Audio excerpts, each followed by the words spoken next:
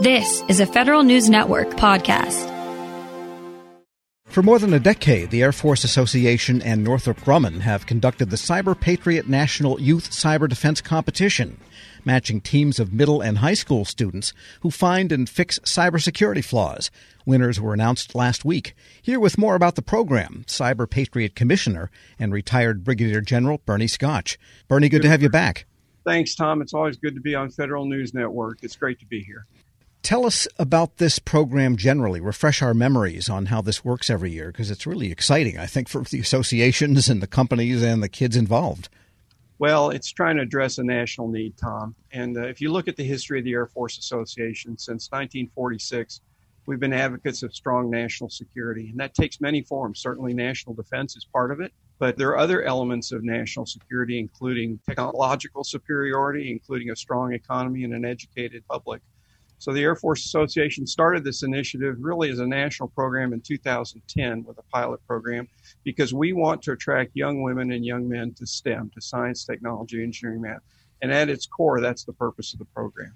And in recruiting the teams that compete, give us a sense of how many people are involved, how many students are involved, and how you recruit them and get them involved. Well, the program has evolved significantly since it started. With our pilot program, we had 8 teams, about 6 kids apiece, in the state of Florida in 2009, 2010. This past year, we had nearly 5,000 teams in all 50 states, Canada, overseas locations of Department of Defense schools, and other friendly nations to the U.S. The teams form up in a school. They learn the basics of cybersecurity from online training that we provide. And then with the cooperation of a lot of partners, we ship them problems to solve, and they see who can find and fix what's wrong with networks. We estimate from that modest beginning in 2009 of 8 teams that we've now reached about 250,000 students, and they're excited about the program. Northrop Grumman and the Northrop Grumman Foundation have supported the program since its inception and have given out about $250,000 in scholarships to the program, as has Cisco. 5,000 teams, and that means just in this year. Well, yes. How many are on a team then? Yeah, about 6 kids on a team. What we're thrilled with, of course, Tom, now is we've been around long enough, we're starting to see the results. And we've got hard data that shows that because students participate in this program, they actually are attracted more to STEM careers and education and career tracks. And that's important for the nation. You know, right now, and you can find any number you want, but the most accepted number is that there are about 3.5 million unfilled cybersecurity jobs. And we're feeding that workforce. And there's been a lot of studies that have suggested that if you want to shape a student's interest in a particular career track, you've got to reach them about the 9th grade. You can't wait till they're a college graduate. You can't wait till they're ready to go into the workforce. You've got to stimulate that interest in STEM early. And that's what the Air Force Association's Cyber Patriot program is all about. It sounds like a major thing to administer, just having 30,000 students online and competing. I guess 30,000 people online is not that big a number in this day and age. But how does it all work mechanically? Because they can't all gather in a convention center, at least not this past year. Yeah, what a great question, Tom. And we've adapted remarkably to the COVID pandemic. But it starts with online training.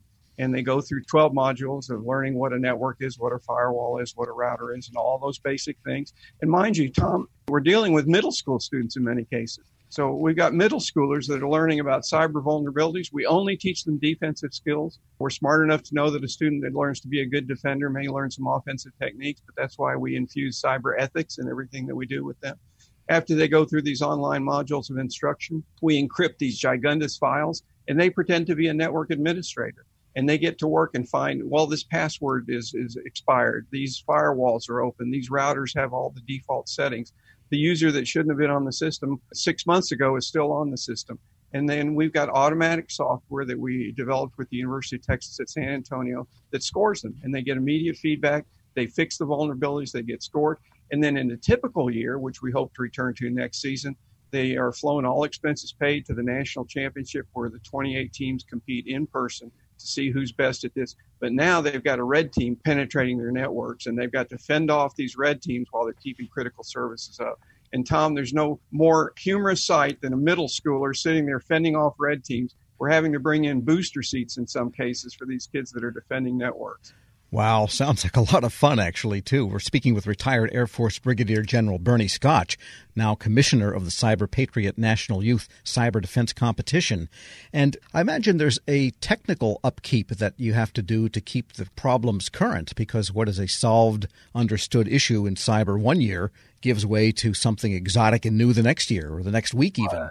You are spot on. And there's a couple of factors at work here. One is just what you described, that the sophistication of the attacks, the complexity of the systems increases every year. But what we're finding is that the students are getting better too, because we have a lot of repeat offenders, if you will, these kids that come back year after year. We designate Cyber All-Americans for students that reach the national finals all 4 years of their high school career. We've only had about a dozen of those since the program began. But think about it. It's about twice as difficult from a field of 5,000 or 6,000 teams to be one of the top 28 that reaches the national finals competition. It's about twice as tough as a basketball team in the NCAA, women or men, reaching the Final Four. These students have distinguished themselves remarkably. And this is a program of the Air Force Association, though. Do you find that the Air Force itself is kind of interested and says, hey, Bernie, what's going on? Any good possible recruits coming out of this? Oh, what a great question. You bet. Because not only the Air Force, but all the military departments, all the federal sector.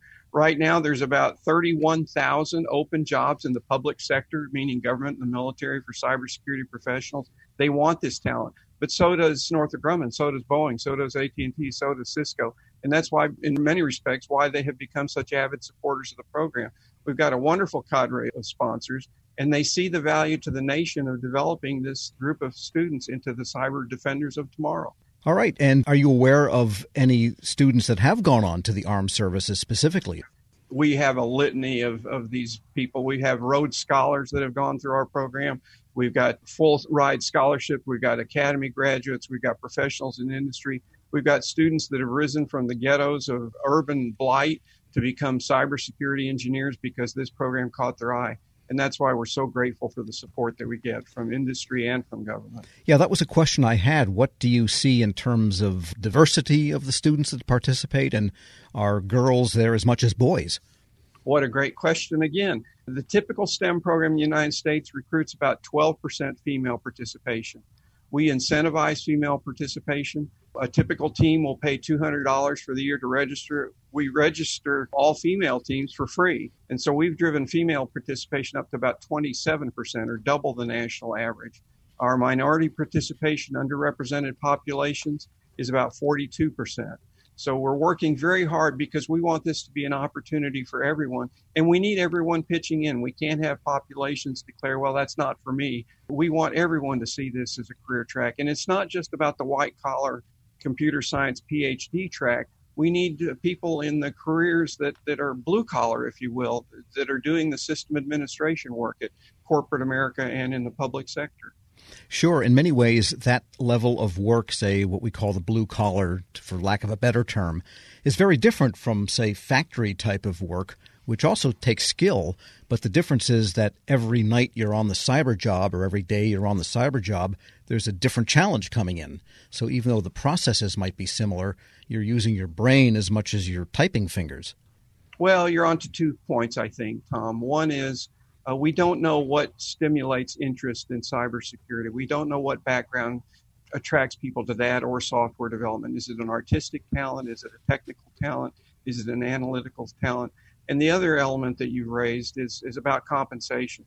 Cybersecurity jobs pay very well, but as you point out, the compensation isn't all financial. It's emotional. It's psychological compensation. You're not putting hubcaps on a car. You're doing something that's stimulating, something that requires an element of creativity, and something in which you have a good deal of intellectual freedom to pursue ideas where they take you. And just briefly, what do we know about the winning teams this year? Well, you know, it's kind of like the NCAA Final Four, and you see on the women's side, you'll see the Tennessees of the year in and year out, and you'll see a few others. And on the men's side, you'll see North Carolina and Duke. So we get our repeat people who consistently do well.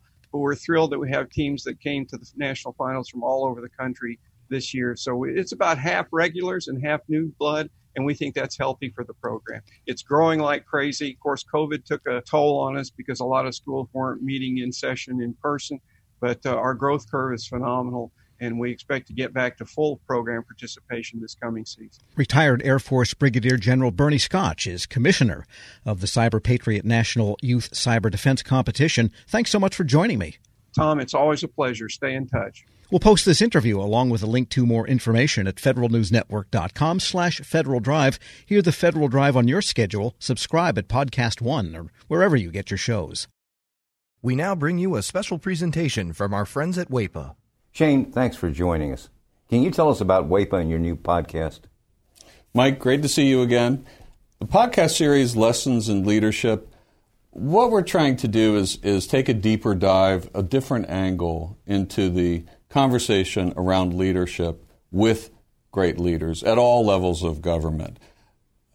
Since the 1900s, leadership has been studied in a serious and academic way.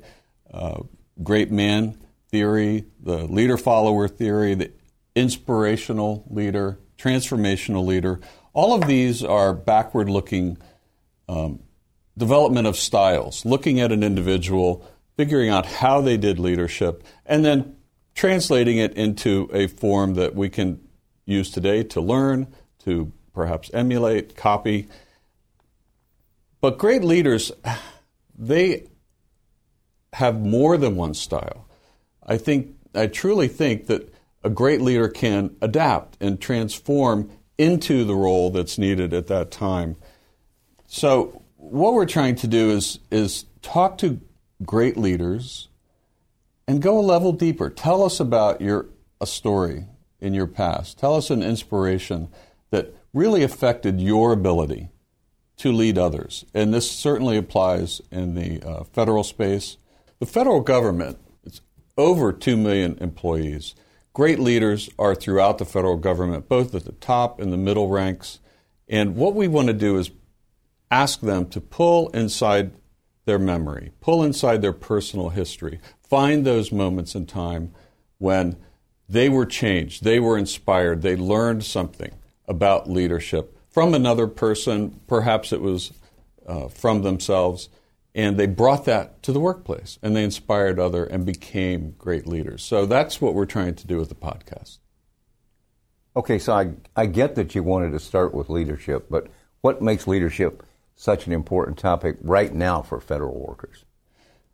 Great question. Leadership today is tested like never before. If I had to put a leadership style, if I had to put names to it, we hear about empathetic, we hear transparent, we hear inspirational.